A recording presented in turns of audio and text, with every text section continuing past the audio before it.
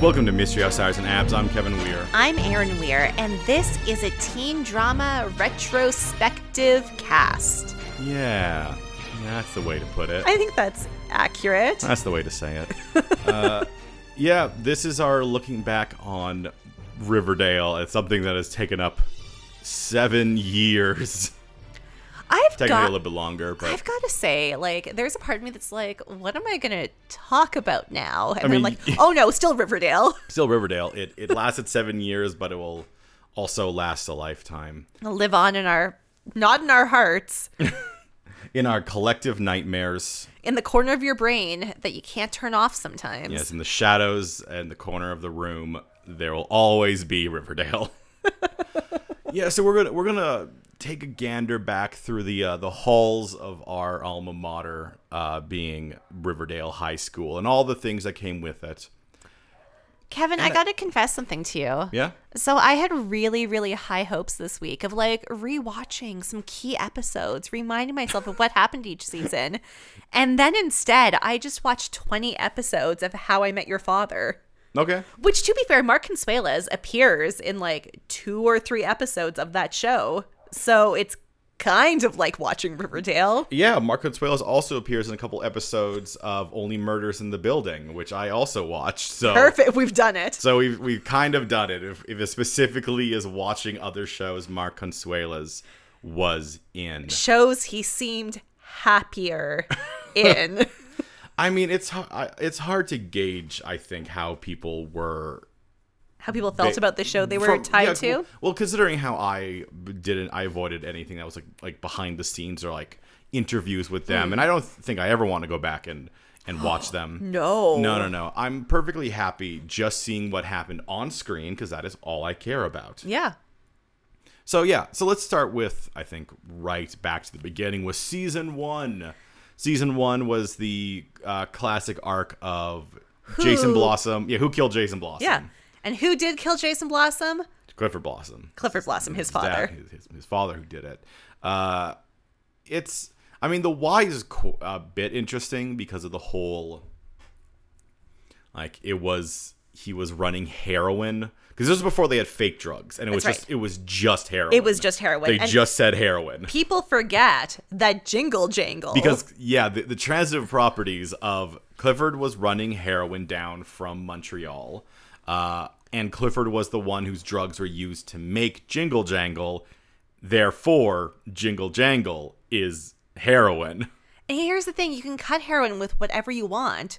It's still heroin. This is never a fun party drug. This is not Molly. Yeah. Not that Molly is fun. This is not Molly. This is not MDMA. This is not ecstasy. Yeah. They chose...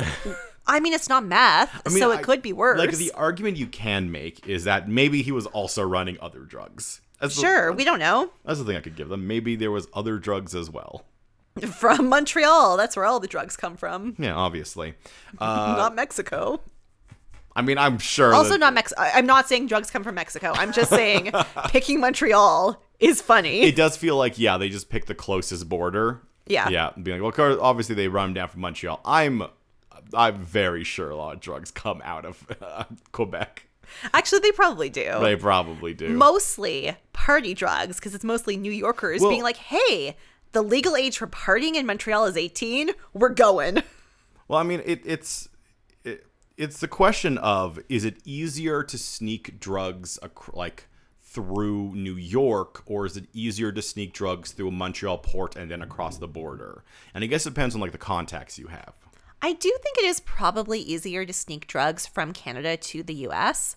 than sneak drugs from Mexico to the U.S. Yeah, because the U.S. For racism reasons. Well, yeah, because I'm sure the southern border is a lot tighter grip on than the Canadian-American border. So, and even potentially docks in New York. So maybe it is a clever idea to essentially send drugs through Montreal port and then down across down into the cities. This is not that far from it.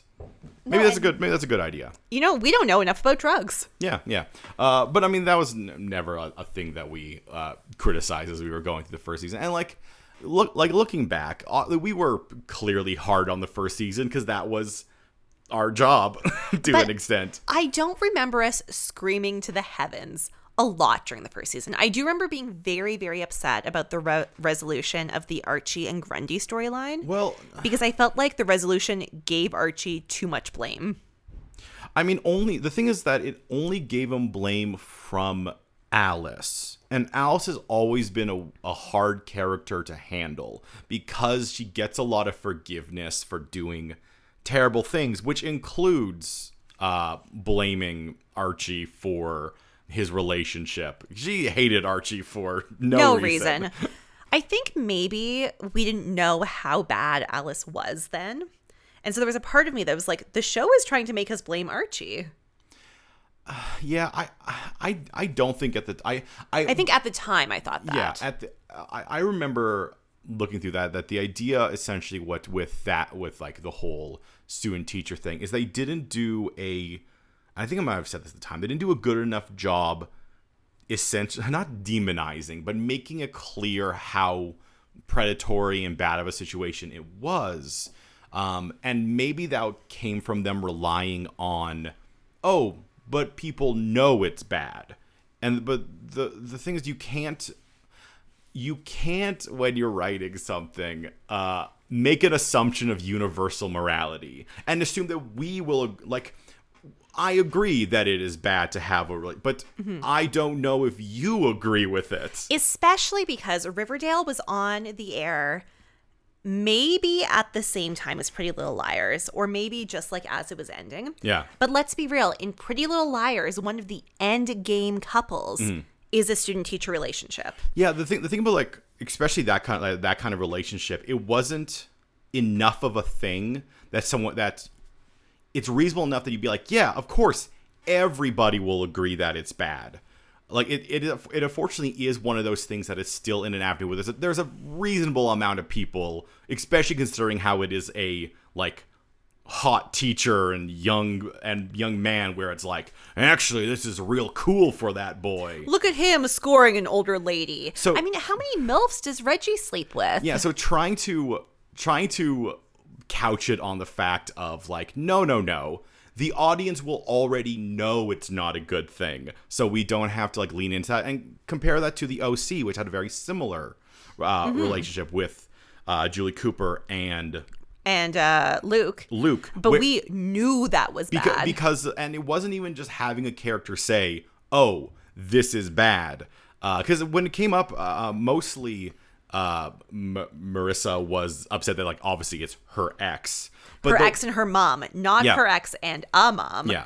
But the way that they, like, framed it and shot it and did things that did make it seem very, like, illicit and icky, when a lot of the unspoken language of season 1 Riverdale couched it in, isn't this romantic?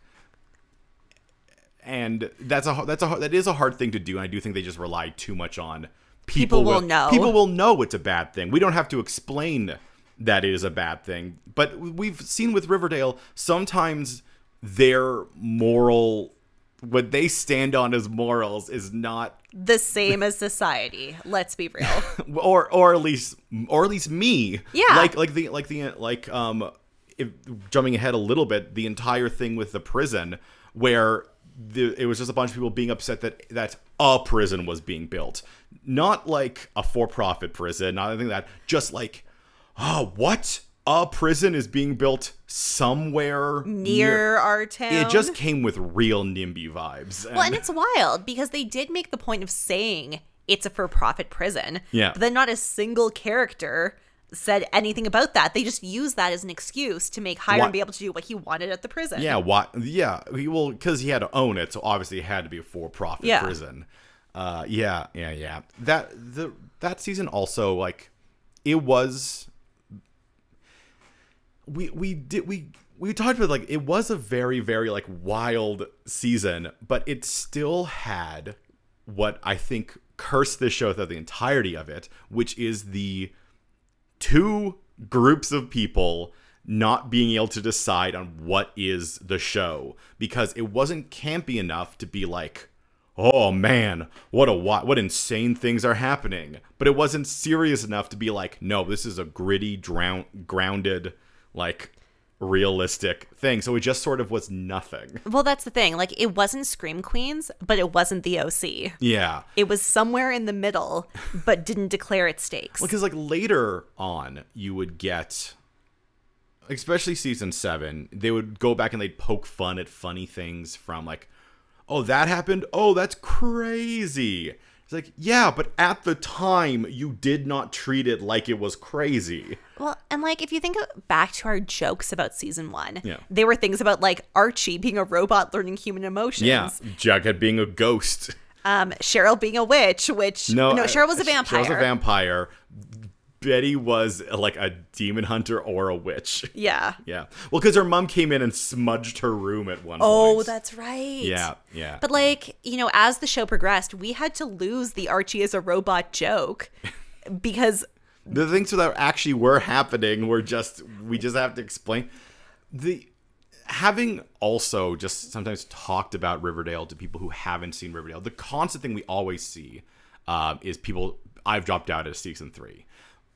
So whenever we talk to people about it, and especially in these early seasons, when we explain the plots, people are like, oh, that's great. Like, that is so funny. I'm like, yes, but I'm not sure they agree that it is funny. Like, when you just describe what happens in the show, it feels like a heightened, crazy, campy super drama. But when you see how it is actually presented on screen, it doesn't match up with that. The stakes are too high and too low at the same time somehow. Yeah, they go up to here. That's the thing I've always found is so, like, sometimes hard to do about this podcast, especially if I'm imagining people who have not seen the show listening to the podcast, is that so much of what falls apart with Riverdale is not the content, but how the content is portrayed. Mm-hmm. And it's not even done like, oh, it's straight-faced and serious, which is why it's funny. It's so hard to explain without being able to show the visuals of when they have moments where you're like, yeah, no, they just did that. Well, and I think the thing with Riverdale, and it's emblematic in season 1, they pull their punches with their stakes all the time. They'll escalate it to way, way, way up here, and they'll be like, but actually, it's somewhere in the middle. And this is like emblematic by this episode 3. Well, I when would Cheryl's say, like, I killed my brother. Yeah. The end of, I think it's the end of episode 2. Oh, you might be right. Yeah, because the end of episode 1 is the discovery of his body. The end of episode 2 is I killed my brother. The beginning of episode 3 is not actually killed my brother. Kill him the way you think I killed him. I meant that more in like metaphorically. I metaphorically killed him in the sense that I was involved in the steps that led towards his death. Yeah, and that was kind of the beginning of what would be an ongoing theme. So I often, when I think about Riverdale, I'm like, I think it's gaslit me. Because when I think about the show sometimes, I'm like, maybe they did it all on purpose. And the reason I say this is now that we're talking about Jason Blossom is such like a symbol, right? Mm-hmm. Like, he's not really a person. He's not really a character, except for in season 6 when he was briefly a character. Yeah. But I almost feel like you could not have brought him to life in season 7 because he's such a character. Like, he's such a symbol. I mean, so you had to have Julian, I kind of feel like. I mean, you would argue that he is, in season 1, he's a symbol of the innocence of the town dying. Mm-hmm. Like, he is supposed to be the thing that reveals the darkness in the town.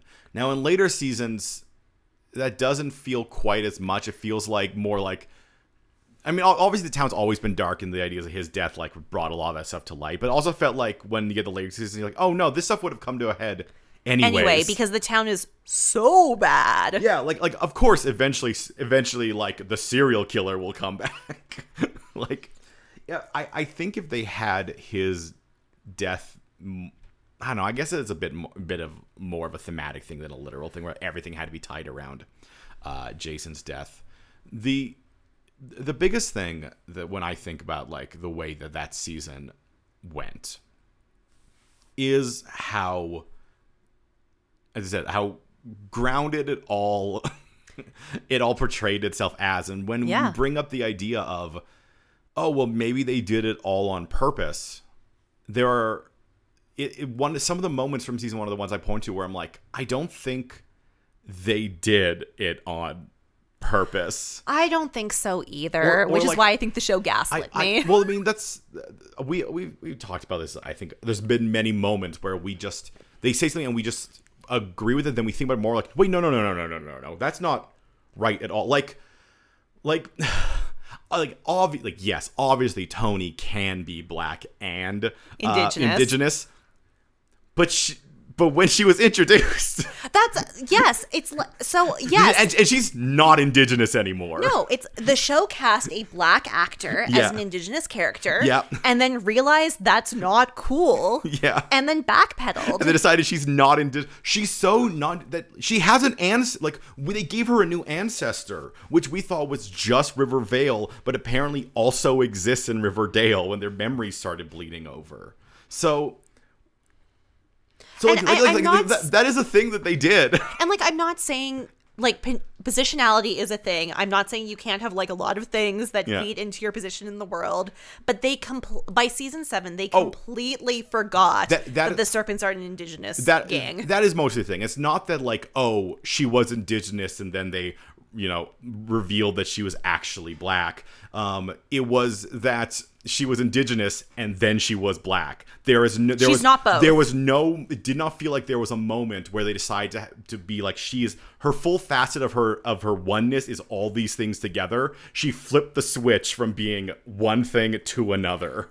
And I have to believe it's because the show realized they cast a black actress as an indigenous character, and they realized that's not cool. I mean, who knows? Yes, time passes, things shift. It was really quick. It was one season they did that flip. And I don't know a ton about the actresses. I don't know Vanessa Morgan's background a lot. Yeah. But I don't.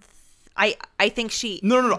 Here's what it really comes down to. I do not care what in the way we're talking about right now. I don't care about what's her actual the way her storyline is portrayed. I don't care if when you look at the heritage. Actually, there are indigenous blood in there somewhere. I care about the way that it was portrayed. Is they did. She is indigenous. She is black. Never the twain shall meet. Well, and it's so problematic that they were okay, we're gonna make this indigenous gang. This I guess we're talking about season 2 now. Yeah, let's move on to season 2. But the point of the Serpents. I think this was season 2. Yeah, because we met Tony in season 2. Yeah. So the point of the Serpents, the whole point of the Serpents, is the Uktana tribe was massacred by Cheryl Blossom's ancestors. Yeah. Well, the Cheryl Blossom's ancestors hired. Oh, yeah. Yeah, hired the man to massacre them. Yes. So they could have a brothel town. Yep. That is correct. That is the history of Riverdale. Though later it seems, even though, once again, never the twain shall meet, I guess for the Palladium mine that has been there forever. Oh, Palladium is what this town's always been about. Yes, so clearly they hired him to kill the General Pickens. General Pickens. Oh, right, because the guy came in. Yeah. They hired him to kill the Uktana. I guess maybe Tony did kind of mention or once again, am I gaslighting myself into thinking that no, they must have had her at some point mention that the Uktana that Pickens killed. They must have done it. Yeah, they knew that Pickens was involved in them. Yes, in season 6 they talked about him being involved in the massacre. No, I'm thinking specifically Tony mentioning that it's her. Not Cheryl Blossom being, hey. No, but Tony was on the town council. Yeah, I know. That's why I'm thinking they must have done it. Yeah. And I'm willing to think that they must have done it. They clearly did it very quick, but if they did it, that is fine. And I'm willing to be okay, never mind. And Percival Pickens was oh no, I'm not one of those Pickens. I'm the ones who stayed in England. I just feel like there was a moment where it was very heavily on Cheryl. They decided oh no, Pickens was the one who did it. Don't worry about the Blossoms. Who hired him to do it. See, this is why I should have watched Riverdale instead of How I Met Your Father. No, there's no reason to do that. I just scanned through the Wikipedia. Okay, but anyway, so the problematic thing. Yeah. So they set up in season 2. They find out from Tony Topaz's grandfather, because he's the only person. Graham Greene, yes. Yes, the only person in this town who remembers the origins of the Serpents. Yeah. The only one. Yeah. They find out that his great grandfather started the Serpents because he was the one baby who didn't die during the massacre. Yeah. And so he did it to like uplift his indigenous heritage. Yeah. And they've never explored the problematic thing that Jughead and his dad are like the blood meant to be leaders of this gang. And also, it's a national gang. Yeah, no, I mean, they never really knew what to do with the Serpents. Like, because they wanted a gang, but... They didn't want them to be that bad. I mean, I guess 2 is the good one, because 2 is the serial killer one. 2 is Hal the serial killer. That was the one where it became clear that they're not very good at, like... Shades of Grey with their characters. Yeah, having their characters do... do bad things. Because they couldn't figure out a way to have the Serpents be a gang and be redeemable. Yeah, so they just had like, oh no, anybody who's in this gang that does crime is like immediately kicked out and ostracized. And it wasn't like when Cheryl and Tony did it, when specifically like, hey, we have some heat on us, let's not do crimes. It was this time when just nobody does crimes. Like anyone who runs drugs, out. Soft Boy, I know Soft Boy in season 3 worked for the Gargoyle King. Yeah. But didn't Soft Boy also do some things in season 2 that pissed them off? 2 was the one where he was dealing drugs. Right. Yeah. Right, because he worked for the Sugar Man. Yes. Yeah. Yeah. Because who was a teacher at the bad school. Yes. And then Hal killed him. One of his only successful kills other than Grundy. And Grundy, by the way, we didn't mention that entirely season 7. Grundy got resurrected as well. Yeah, what? Not only did she come back, she was resurrected. Why did Tabitha Tate do that? There's no way to know. And why did she make her a good guy? Because season 7 Grundy does not want to sleep with teenagers and is not running from the law. I mean, the big thing about season 7 is that it really is just a reference to the rest of the series. It's nothing else. It's not a finale. It's nothing else. It is nothing. So 2 was a serial killer. That was Hal's serial killer. It was Chick appearing, and then Charles appears at the end. Right, and it was also what's his face? I mean, Hiram came to town. Yeah, Hiram came to town, and Skeet Ulrich got framed for a lot of the badness, and that's why Jughead had to hire Penny Peabody, Peas Blossom. Yeah, I think that was that season. It was their first season that was more than 10 episodes, and it was full of a lot of nonsense. It was when Betty did the sad strip to Mad World in front of her boyfriend's dad. Yeah. And then we went from 2 on to 3, and 3 was Griffins and Gargoyles and the Cult. Yes. And that was the one that when we talked to people, a lot of people dropped out at 3. So many people, we said, oh, I watched partway through 3, and then just... It got too weird. We were like, oh, y'all. Yeah, no, it got weirder. I'm going to say, here on this podcast, I'm going to, like, put my stake in the ground. I think season 3 is my favorite season. I mean... It is the wildest...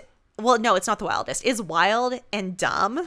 It does feel like the one where I think the campy team got the most nails in, because some things felt like they were too ridiculous not to be on purpose. I mean, the Griffins and Gargoyles thing, like, that, it feels like a joke. It's infuriating that there is no magic in this world, but this game compels people to commit suicide. Yeah. I mean, well, we're never going to get over that. I know that the thing was when Betty saw the babies floating was because she was drugged by the Sweetwater River runoff, which was the drugs from Hiram's drug lab in the prison, which only affected young women. Yeah, that's correct. The heroin he was making only affected young women. That's how heroin works, don't you know? That was the season that felt the most like... Do you know what the season felt like? The season felt like Roberto was probably very busy with like Sabrina and things like that. But then he'd pop in every so often and be like, you're doing what? No, don't do that. Change that. Do something else. How do we fix it? I don't know. Figure something out. Because nothing had a good resolution. Things just stopped. Not the whole like the big plan of the League of Stupid Evil. Which was nothing. Yeah, trying to get the town in a lockdown. In a quarantine, Kevin. It was a quarantine. Yeah, in a quarantine, which ended with like Hermione, the mayor, being like, "It's too late. It's already done." And then you just cut to the end of it, and it was nothing. Like, not the only thing that happened was that Reggie tried to alcohol run, and he got like slightly hassled by Hiram's goons. Yeah, who were dressed as gargoyles. Yeah. You specifically had Penelope Blossom say, Hiram is setting up a town where we can rule and do whatever we want, and that is not what happened. Like this season had characters outright lie to us about motivations, and not in a way where it's like, oh, they're hiding their true motivations. No, they just seemed wrong. They would say things just to, like, the bad guys would have scenes together, yeah, where they would lie about what was going to happen to us, the audience. Yeah. They're not lying to the characters; they are lying to the audience. That season was wild with just them. It felt like they were throwing darts at a board, but most of the spaces were just like, do something different.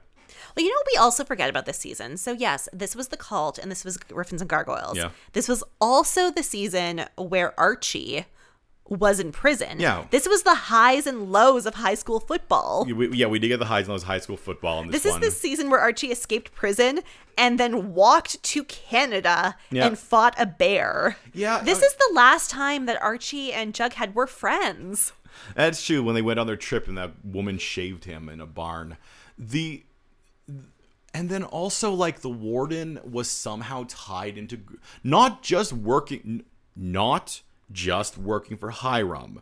Specifically, that warden was into Griffins and Gargoyles. Yes. His entire thing was the whole Red Paladin, and he was getting, like, essentially his quests from Hiram. So he wasn't just taking commands from Hiram. Like, Hiram was, like, paying him off to torture this child. Yeah, no, he believed in Griffins and Gargoyles. Yeah, he was doing it for Griffins and Gargoyles, and that never really was explained, because Griffins and Gargoyles was a game that kids played in the Sisters of Quiet Mercy. Wasn't he also a bald man with glasses? Yes. This show has a type for their villains. Yeah, when you have an authority figure who's supposed to be a bit weedy and not, like, actually threatening, but kind of like weird threatening. Yeah. That's what they do. That's how they make them. Except for Anthony Michael Hall, who did, drink. Oh, that's right. He did drink. He went into a woman's bathroom. In the middle of the night, he went into a woman's bathroom and drank a cup of blue liquid that he found. Like, you guys never forget, a grown man went into a high school where teenagers were LARPing on drugs, and he read one of their LARP quests and drank the poison liquid. Yeah, I want to flash back to this for a second, because it might be my favorite thing from that, which is they had this whole Griffins and Gargoyles thing, and they're like, oh, something about the game, like, it twists you, it changes, ooh, and then you watch, like, the original Griffins and Gargoyles, and you see what happened, you're like, when is the game going to start taking hold? And it's just they stop playing the game at a certain point. Yeah, they take the game off the page. Which here's the thing. If I said I took Candyland off the page, I'm not playing Candyland anymore. I'm just I'm just stealing from a candy store. Like, at that point, I can't be like, oh, Candyland did it. No, because you're not playing the game anymore. They took it and they decided to LARP and do drugs. That's what happened. And the two are not the same thing. I don't understand how that game killed Ben Button. Like, how did it prompt Ben Button to die? How did it almost kill... No, it did kill Dilton. I think Dilton and Ben both died to it. Oh, right, because Dilton and Ben did the thing where they had to flip for their fate. Yeah. And I think they both got poisoned, but Ben survived until he jumped out a window. Right. Then Ethel tried to, I think, poison Jughead, because Jughead was like, I'm trying to understand how this game works. It doesn't make sense why that game made these kids kill themselves, unless if you take this as a parody, because that's what it is a parody of the Satanic Panic. But it's not done in a funny way. Because the show never goes far enough. The show never goes far enough with anything. It's done in a funny way if you describe it out of context, and that is what's so... I guess this is going to be the theme of this episode. That's what's so infuriating about this show is I can't describe it to people in a way that doesn't make them go, that's awesome. I'm like, no, you don't understand. It's not. I'm funny. It's cool while I'm talking to you. It's cool when I describe it to you because I only describe the most insane parts and not the parts in between where you're just sort of like, what? Why am I listening to this conversation? How did you ruin all of their ages? It's either 2 or 3 where we learn. No, it's 3 where we learn that FP is 50. Yeah, that's season correct. 3 was also the season where we got. So we got the flashback. No, season 3 was the season that destroyed the timeline because remember his birthday was thrown when he was the sheriff and he became the sheriff in 3. Oh, he might have came at the end of 2. I think it was the end of 2. No, it has to be 3. It has to be 3 because the reason he became sheriff was because he killed Minetta for Hermione, and then as a reward, she made him sheriff. Yes. And Minetta only. Well, no. He tried. He has to become sheriff after Archie goes to jail. Okay, so what it was is that, which means it's 3, of course. Yeah. Because Hermione got Minetta to shoot Hiram. But he survived. I forgot and Hiram then got she shot Minetta. What did FP do? And then Minetta's head was put in the swamp. Yeah, no. What did FP do? I thought she hired him to kill someone, but she shot Minetta because she shot him after having sex with him. Remember in their special cabin. Yep, you're right. And the reason she had to kill him was because Minetta was the one who killed. Shot Hiram. And she was upset at him because Hiram did a fake assassination on her to make her mayoral run better. Oh, yes. Yeah, but that was infuriating. Yeah, but that does mean that FP was season 3, which means season 3 was the one that ruined the timeline. So we had FP's 50th birthday, and they're all the same age. But then we also had the Breakfast Club flashback, which, I mean, that just confirmed they're all the same age because we had the flashback and where they were all in school together, and that FP was 50. So that was the beginning of of that whole thing. That season ended with obviously that ended with the survive the night thing when Penelope Blossom.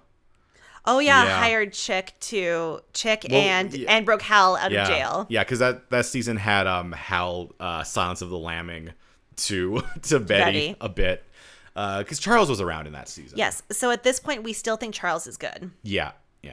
I think that Hermione made FP sheriff because they've been like buddies all along. Yeah. Because remember when Hermione was paying FP in season 1 to like destroy the place where his child worked? It might have been that she hired FP to do the initial shot on Hiram, but then Minetta was the one who came to try to remember when Archie saved him. Oh yes, it might have been Minetta who came into the second one, and then Hermione killed Minetta. It might not have been Minetta. Might not have been both of them. It might have been FP was the one who shot him. I forgot there were so many cabins in the woods on the show too. Yeah, because there was also the one where Archie didn't kill that. That was season 2 where Archie didn't kill that boy. Yeah, where Archie was near that boy when he was shot. Oh yeah, season 2 was Mafia Archie. Yes. Yeah. Anyway, going on now, I guess, to season 4. And season 4 was mostly about the Secret Society. Yeah, that was also the because it was Secret Society to the Voyeur. Oh, that's right. Yes, I forgot the Voyeur. Because season 4 was the one just before the break, like what was supposed to be the time skip, but the COVID break. Yeah, because you had 5, which was a normal future, then you had the magic future, and then you had the past future. Is the way I do 5, 6, and 7. So 4, however, was still in their normal timeline. Yeah, their normal thing. So 4 years to do 3 years of high school? Okay. I mean, the first one was only a 10 episodes, so I don't think they went that ended at winter. Because remember, he punched through the ice. Oh, that's right. Yes, so that was only half a year. And I think 2 was the other half of the year. Yes. And then 3, Archie was junior year. Well, no, remember 3, Archie was in jail, and when he got back from jail, he couldn't do his. Oh, he couldn't graduate because he was in jail. What is this show? Yeah, because he talked a little bit about it was like weird with his whole like. Because he had like a panic attack or something. Okay, so 1 must have been half sophomore year. Yeah.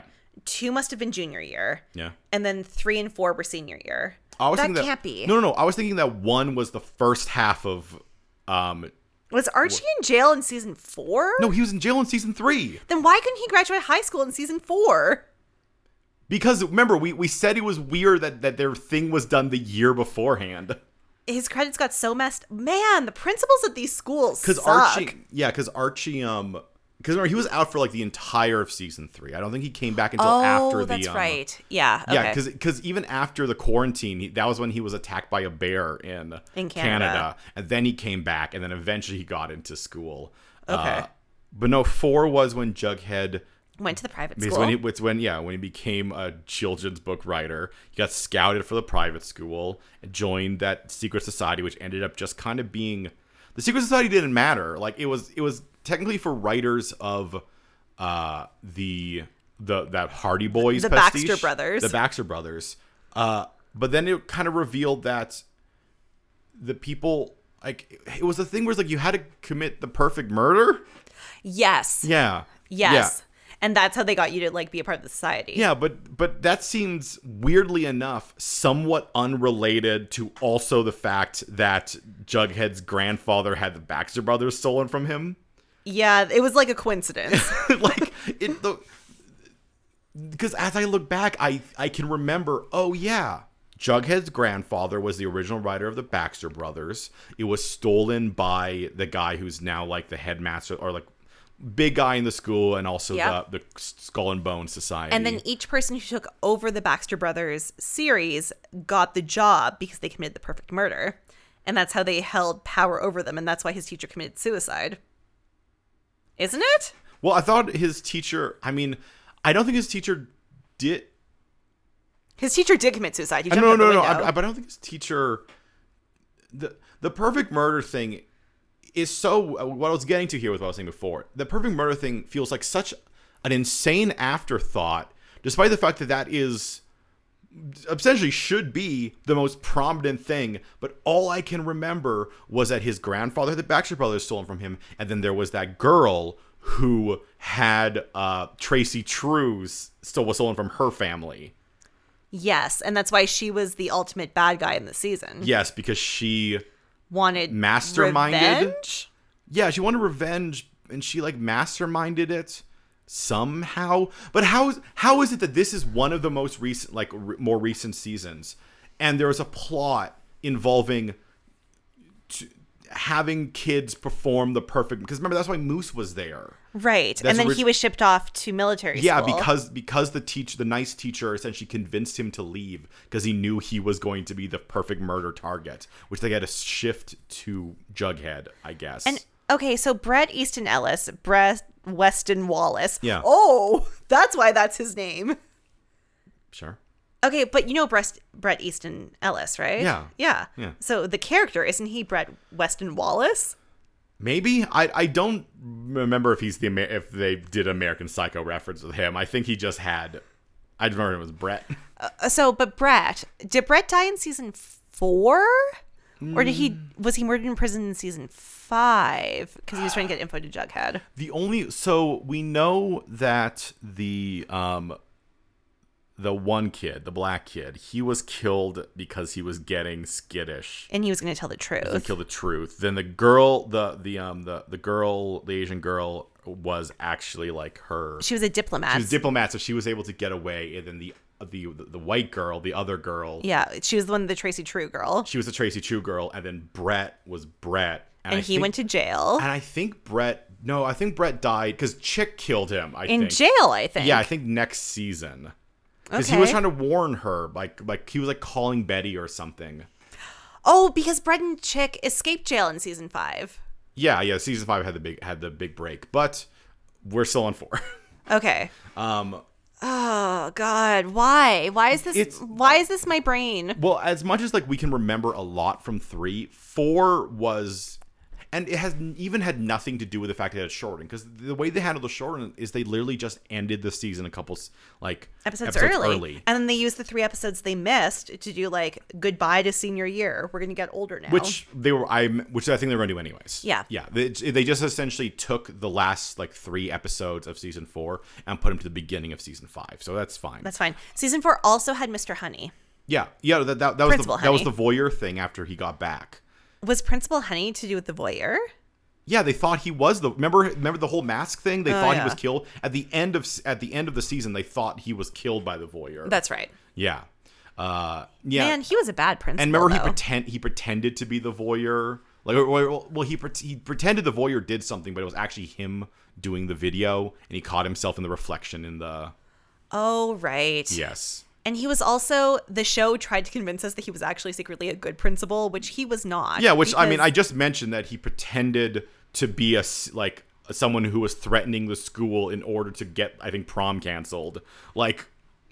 Yeah, but like... He did a false flag attack on his own school. Yeah, but even after that, remember when Mrs. Bell was like, you didn't know that he got all of these scholarships and he did this and he did that. And I'm like, but Mrs. Bell, and like, he just went over the edge because you kids couldn't accept he was a good principal. Yeah, I was saying a bad thing. No, I agree with you. But I'm saying that like... And then, yeah, you had already said that they tried to make him good.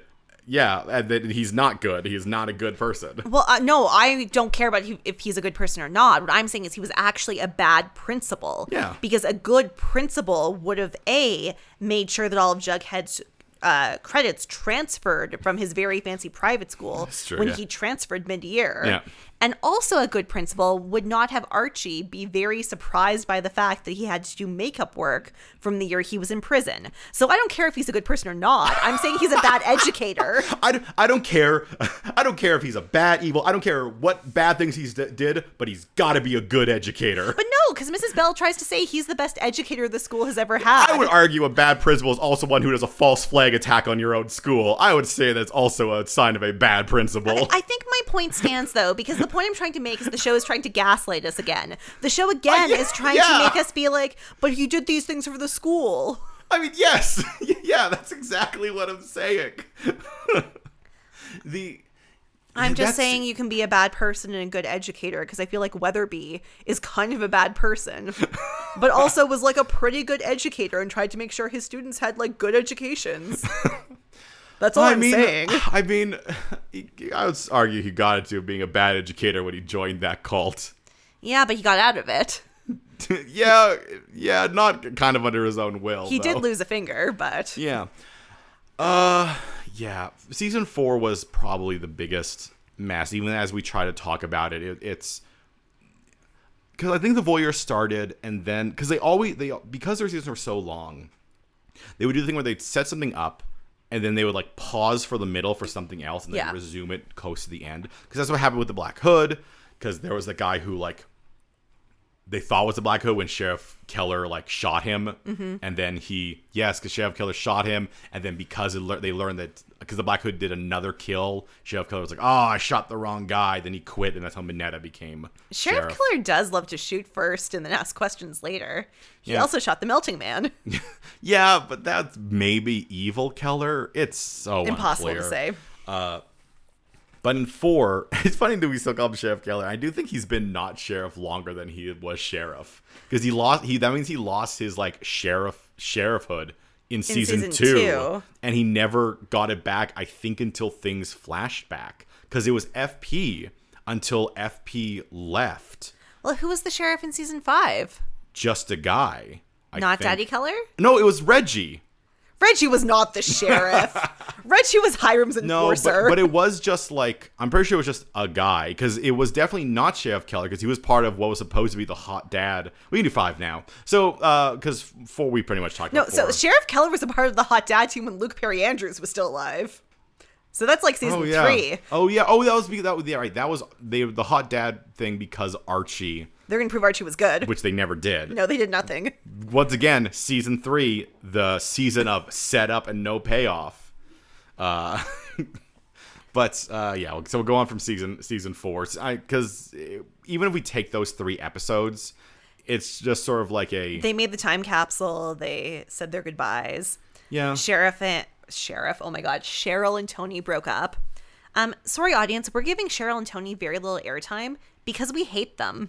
The time capsule, which they did. Yeah. Then Jughead dug up in the 1950s. Yes. Which did does happen. which does seem to confirm that this is the same World. because that is a thing from the future that went to the past. Yeah. And Tabitha made a point to bring it back. I mean, we have set up that she does make, like, Jughead's thing was an accident, but that does imply, like, that is the Earth. Like, that is a thing in the Earth. Yeah. So she, like, moved the things around the Earth, maybe? They don't want us to think about this, Kevin. Don't think about it. No, they don't want us to think about it, but then they hinge the entire thing on it, on like what it is.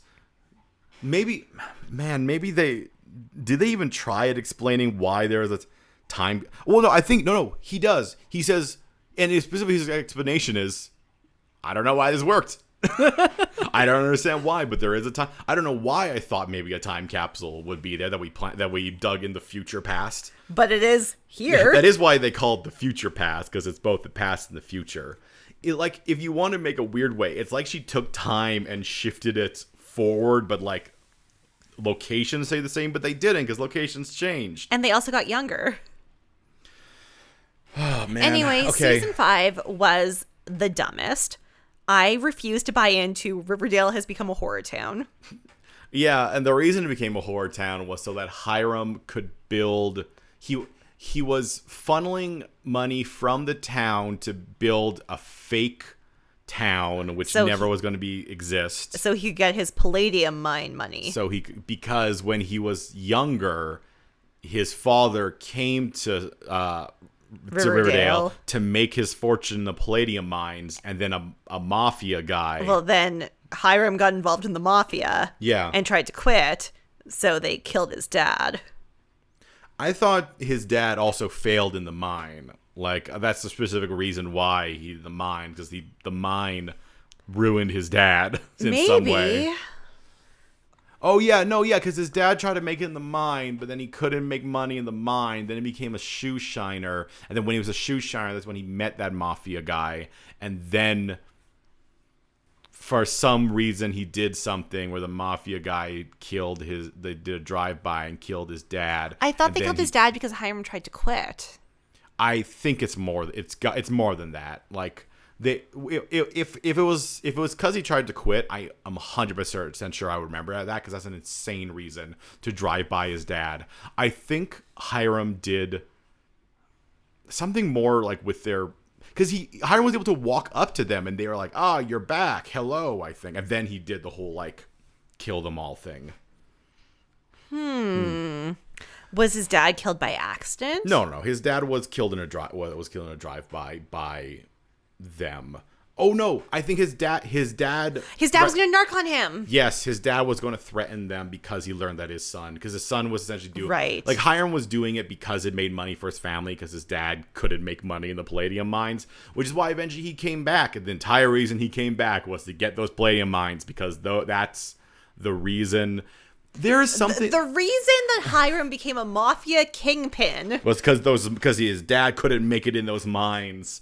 It's so close to being an engaging, interesting story of like the mine. Like, you're blaming the mines for something, and you're just sort of replicating the same like issue, but instead there's no exploration of that. He's just a guy who wants a mine because his father couldn't get money out of the mine. Also, let us not forget the previous Hiram pre-subplot was rum in Miami. Well, it was real estate, then it was rum, then it was palladium. Like, remember, it was real estate. It was real estate, and real estate makes the most sense because that's why he had to like get all those places, because he needed them all for the prison, even though they felt because that's why he needed the drive-in and the White Worm and the high school. Was somehow all three of those places were needed to make for his prison.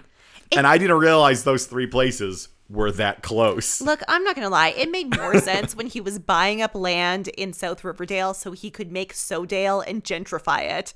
That's the most reasonable storyline. Yeah, the most reasonable storyline is what happened in 5 but turned out to be a lie when he actually wasn't building Sodale, and then he unincorporated Riverdale. For reasons. And we've already discussed that's so weird to unincorporate the town he's the mayor of. He just gave up all power over the town, which is what happened after that, when people were just like, Get okay, out. so now you're not the mayor of us. Okay, then we're just gonna do things. It's like, stop that. It's like, you can't. You're not the mayor anymore. Riverdale season 5 was also the season where they could not figure out what these people should be, so everyone had like 9 jobs. Yeah. I mean, it was the one where when they came back, you had to do. And here's the thing: I love time skips. I love time skips. I mentioned this our in our D&D game. We did a 2-year time skip. I'm like, you can't always do time skips, but I love them because you have characters who you set up and you know about them and you like them, and then you jump ahead and you just get to see like what has happened over that time.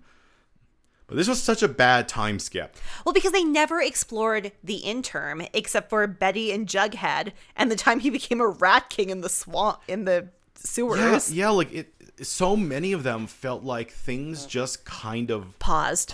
Like, don't get me wrong, they changed. Like, Veronica got married to that guy, but they couldn't explain why. And that one was also confusing because like there was a helicopter crash. I don't know when time. That's right. We tried to timeline it. Was happening because at the beginning, I think also she said the wrong year when she was toasting him. I think she said 2021 or 2020. Like, she said the wrong year.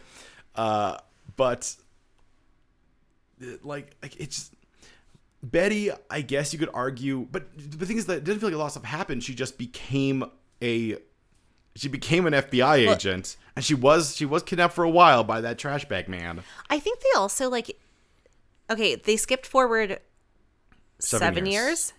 Yeah, I think 7 years. Yes. Yeah. But yeah, they didn't quite flesh out the interim 7 years enough, I feel like. I think Jughead got the most. And his made a lot of sense, I feel like. Yeah, he went to that school, and then he joined up essentially with a cool writer's rat pack. Yeah. And then he wrote one book, which was huge, and then could not write the other one, and he got a girlfriend, and he did some drugs, and I buy in on that. He became a rat king for a while. He lived in the sewers. But he thought of Betty. He forgot he was a rat king. Oh, yeah. He had all those flashbacks. Yeah. He thought it was something else, but it was actually a rat. And then And then didn't he live on the streets for a while? And then his ex-girlfriend was drugging or stealing stuff. Yes. And then he almost stole a book from a young girl who was very into him. Yeah, because that was the thing I thought was going to be the cool thing, is that it's like, oh my God, he's going to do something bad. He's going to steal a book from this young girl to deal with repercussions. And then he does. And then in the same scene, he says, no, actually, it wasn't. He's like, oh, I read your book. The book you sent me is great. He's like, yeah, I didn't actually write it. I stole it from someone. You should sign them. And I'm like, so close, so close. It's like the show doesn't know what we're interested in. This interpersonal nonsense with Jughead, amazing. Yeah. Dumb street warfare because Riverdale became the worst town in America. We don't care, and I don't believe it. I mean, it always had Sketch Alley. Sketch Alley was always there, even when it was the perfect town in season 1. Yeah, there was Sketch Alley. It is weird to be like, Jason Blossom was the death of innocence in this town. We do have Sketch Alley, though, and that has always been there. And also the child gang seems like a thing that's been around for a while. So it doesn't seem like you could almost his death made all of the well-off people reveal their badness and become more aware of the bad stuff going on. But it wasn't even set up that way. If it was set up like a I know this isn't what they're about, but the Gossip Girls, Pretty Little Liars. Or Desperate Housewives. Yeah, where it's it's the well-off people learning how bad things are. Mm-hmm. But that's not really where they went, because where they went was season 6, where they all got magic, because it began with Riverdale, which they said was a 5-episode series. Yeah, and 5-episode event. 5-episode event. 5-episode event, and then it actually became the crux of the entire season. And like, I can guarantee you, there are probably people who skipped Riverdale. I mean, or the thing is that when you hype it up as a 5-episode event, you don't think of it in the context of the greater show. Which, like, yeah, then you surprise people like, oh my god, that thing actually did matter. Well, like, people didn't pay attention. Yeah. And like, I know, so I know the Arrowverse, right? Yeah. Greg Berlatini, his production company, does the Arrowverse, and it's also the production company for Riverdale. And like, their episode events are like very important for the shows, but they're crossovers. Well, they call them event in the sense of like, yeah, it's something you should watch. But when you do like this thing where you set up like, oh no, it's a different world. Yeah. Then I don't know. It was a weird setup to something that would become very much a crux and a focal point of that season where they gain magic powers. And because we're talking about this entire, and we're going to be wrapping up soon because we've already talked about 7 a lot. When you look at like the entire series and like how, and like as we just did, we looked through all of it. When you hit 6 and you go, now they have magic powers, but then we just spent 1, 2, 3, 4, and 5 just kind of talking about like normal. And nevertheless weird. Like there was the part where Archie did the raid redemption style raid on a building. Like that stuff is obviously wild and heightened. But then you go into adding the magic in. That sounds like something where you're like, that sounds interesting and cool. If they had not had those in between, I think I said this in the middle of season 6, I think going towards season 7, when we knew what season 7 was. If this was season 1, season 6, season 7, that almost would work because it would come out kind of like a weird anthology, campy nonsense. And you'd feel like this is like a comic book series brought to life. Yeah. Where we're like jumping around from different series, like mini series within the series. But if there's something that I can like, that I want to leave this series on, if I want something I want to leave this series on, in 1 to 5, they took themselves just a bit too seriously for when you go into weird, campy 6 and 7, which 7 was all just references to the rest of the show. Yeah. Which like was weird because it also felt like a soft reboot. Like we both wanted to remember things that happened, but also forget things that happened. And to finish what I was saying before I get off on season 7, which we're not talking about, they didn't nail what this show is, because I still don't know what this show is. I've watched years of this show, and I don't know if I can explain to someone what because it's not a gritty adaptation of Archie comics. No. It's not even really an adaptation of Archie comics. If they did 1, 6, and 7, I might argue, yeah, it's an adaptation of Archie comics where they've just done like weird things. But instead, it's just a teen drama. With Riverdale character or Archie comics character names. Yeah. Well, and like, it's not even a good teen drama because I have no satisfaction. Like, I don't feel like I saw any of these characters. I saw them change, but I didn't see them learn and grow. Like, I didn't see anyone. Story show, I didn't see anyone achieve their dreams. You told me they achieved their dreams because they all got these like great futures where they remembered their other pasts and they all died in their early 80s. Yep. Two people born in the same year died at 86 and 84. The way it happens. But like I don't know. I don't feel like anyone's story finished. Yeah. And which I think would bring us to how we would, cap this off, which is kind of talking about the season, but more talking about the end of it. We have gone through, in this last hour, the entirety of Riverdale, from season 1 with figuring out who killed Jason Blossom, to 2 with the Black Hood serial killer stalking the streets, to 3 with Dungeons and Dragons killing teenagers and a cult coming, to 4 With a secret society. With secret society and a young girl creating crime to try to convince her brother to stay in town, which it was the reason why Jellybean did all that stuff. And that's the reason that all of the Joneses had to leave town. Yeah. To 5, where people who had grown up in a town that they have conflicting feelings about return to that town and see it in the state it is and decide to like fight for their town. To 6, where they all gain superpowers to battle against a interdimensional wizard who has sworn vengeance on the other alternate dimension version of their town. Yeah, but decides that their town's close enough. Yeah. To 7, where a comet sent them back in time. Yeah, to 7, where they are 1950s teenagers with 1950s problems. And 1950s memories. Yes. And then the finale we get is a resolution just for those season 7 things. When they ended in season 7, Jughead was would create like essentially Mad Magazine. Mm-hmm. That's nothing that really like he had writing stuff, but like that doesn't feel like accumulation of the Jughead we saw in 6, 5, 4, 3, 2, or 1. No. Betty essentially starts Sassy Magazine. Betty who wanted to be an FBI agent. Betty who wanted to be a crime investigator. Betty who wanted to have a unmarried, unchilded, unencumbered life away from her mother. Yeah, is the opposite of that. And it doesn't feel like that change of anyway. Archie, who loved Riverdale with all of his heart and who only wanted to fix Riverdale. Yeah, who was the driving force behind Save Riverdale. Riverdale's a good town regardless of the bad things that happen here. Took a trip across country and then just stayed over the country until he died and then his body came back.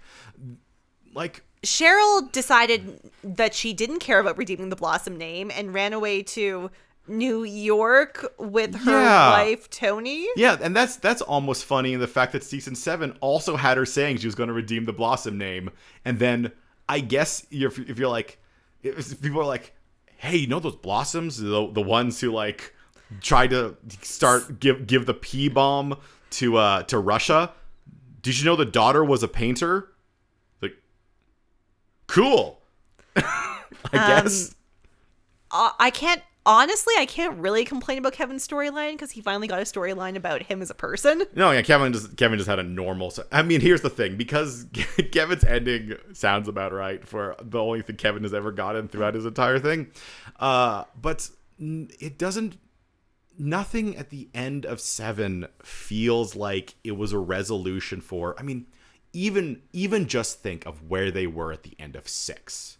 Think of the state that they were in at the end of 6. The only one I would say you got a real like actual resolution on was Tony and Cheryl, who were told you two are endgame. The only thing that if you look at the entire crux of this entire series, the only thing it sounds like the creator and maybe the writing group cared about was making sure that Tony and Cheryl ended up together. Nothing else mattered. I mean, except for Tony and Cheryl ending up together. I could argue the other thing they did from the beginning to the end, though it took a very, very winding path, is they did make Veronica a girl boss. But I mean, that's just kind of what she all like. I guess you could argue that Veronica but she kind of had the Kevin problem where it's like, yeah. Like, the thing is that it didn't like her specifically. Her being like, I have joined the movie industry. Yeah, this is what I've always been meant to do. I mean, I guess if you go off the fact that she would always quote movies. Well, you know what's wild? I forgot season 6 ended with her and Reggie spending the end of the world together. Yeah. And being like, hey, we have a deep bond and we care about each other. And I don't think they ever spoke in season 7. No, I mean, she was considering maybe dating him, but it was really Betty who was doing the Reggie Archie and thing. He was a different Reggie. Reggie has been done the worst. Oh, no, yeah. When we were talking about this show, you said that this show is not a very good teen drama. It's also not a very good adaptation of Archie comics. So, with that being said, It's not a good teen drama. It's not a good adaptation of Archie comics. What was this show? Like what? The show was a fever dream. The show was nothing, and then it was just a bunch of pretty images for 7 years with no substance behind them that we have talked about for hours, and we have discovered at the end of all of that once you peel away the layers, it is just a void underneath. There's no more layers. You know what's so Like embarrassing? if you peeled off the top layer of an onion and it was just an apple. Like, what is happening? Kevin, this show is a part of us now. Like, when people Google us, do you know what they find?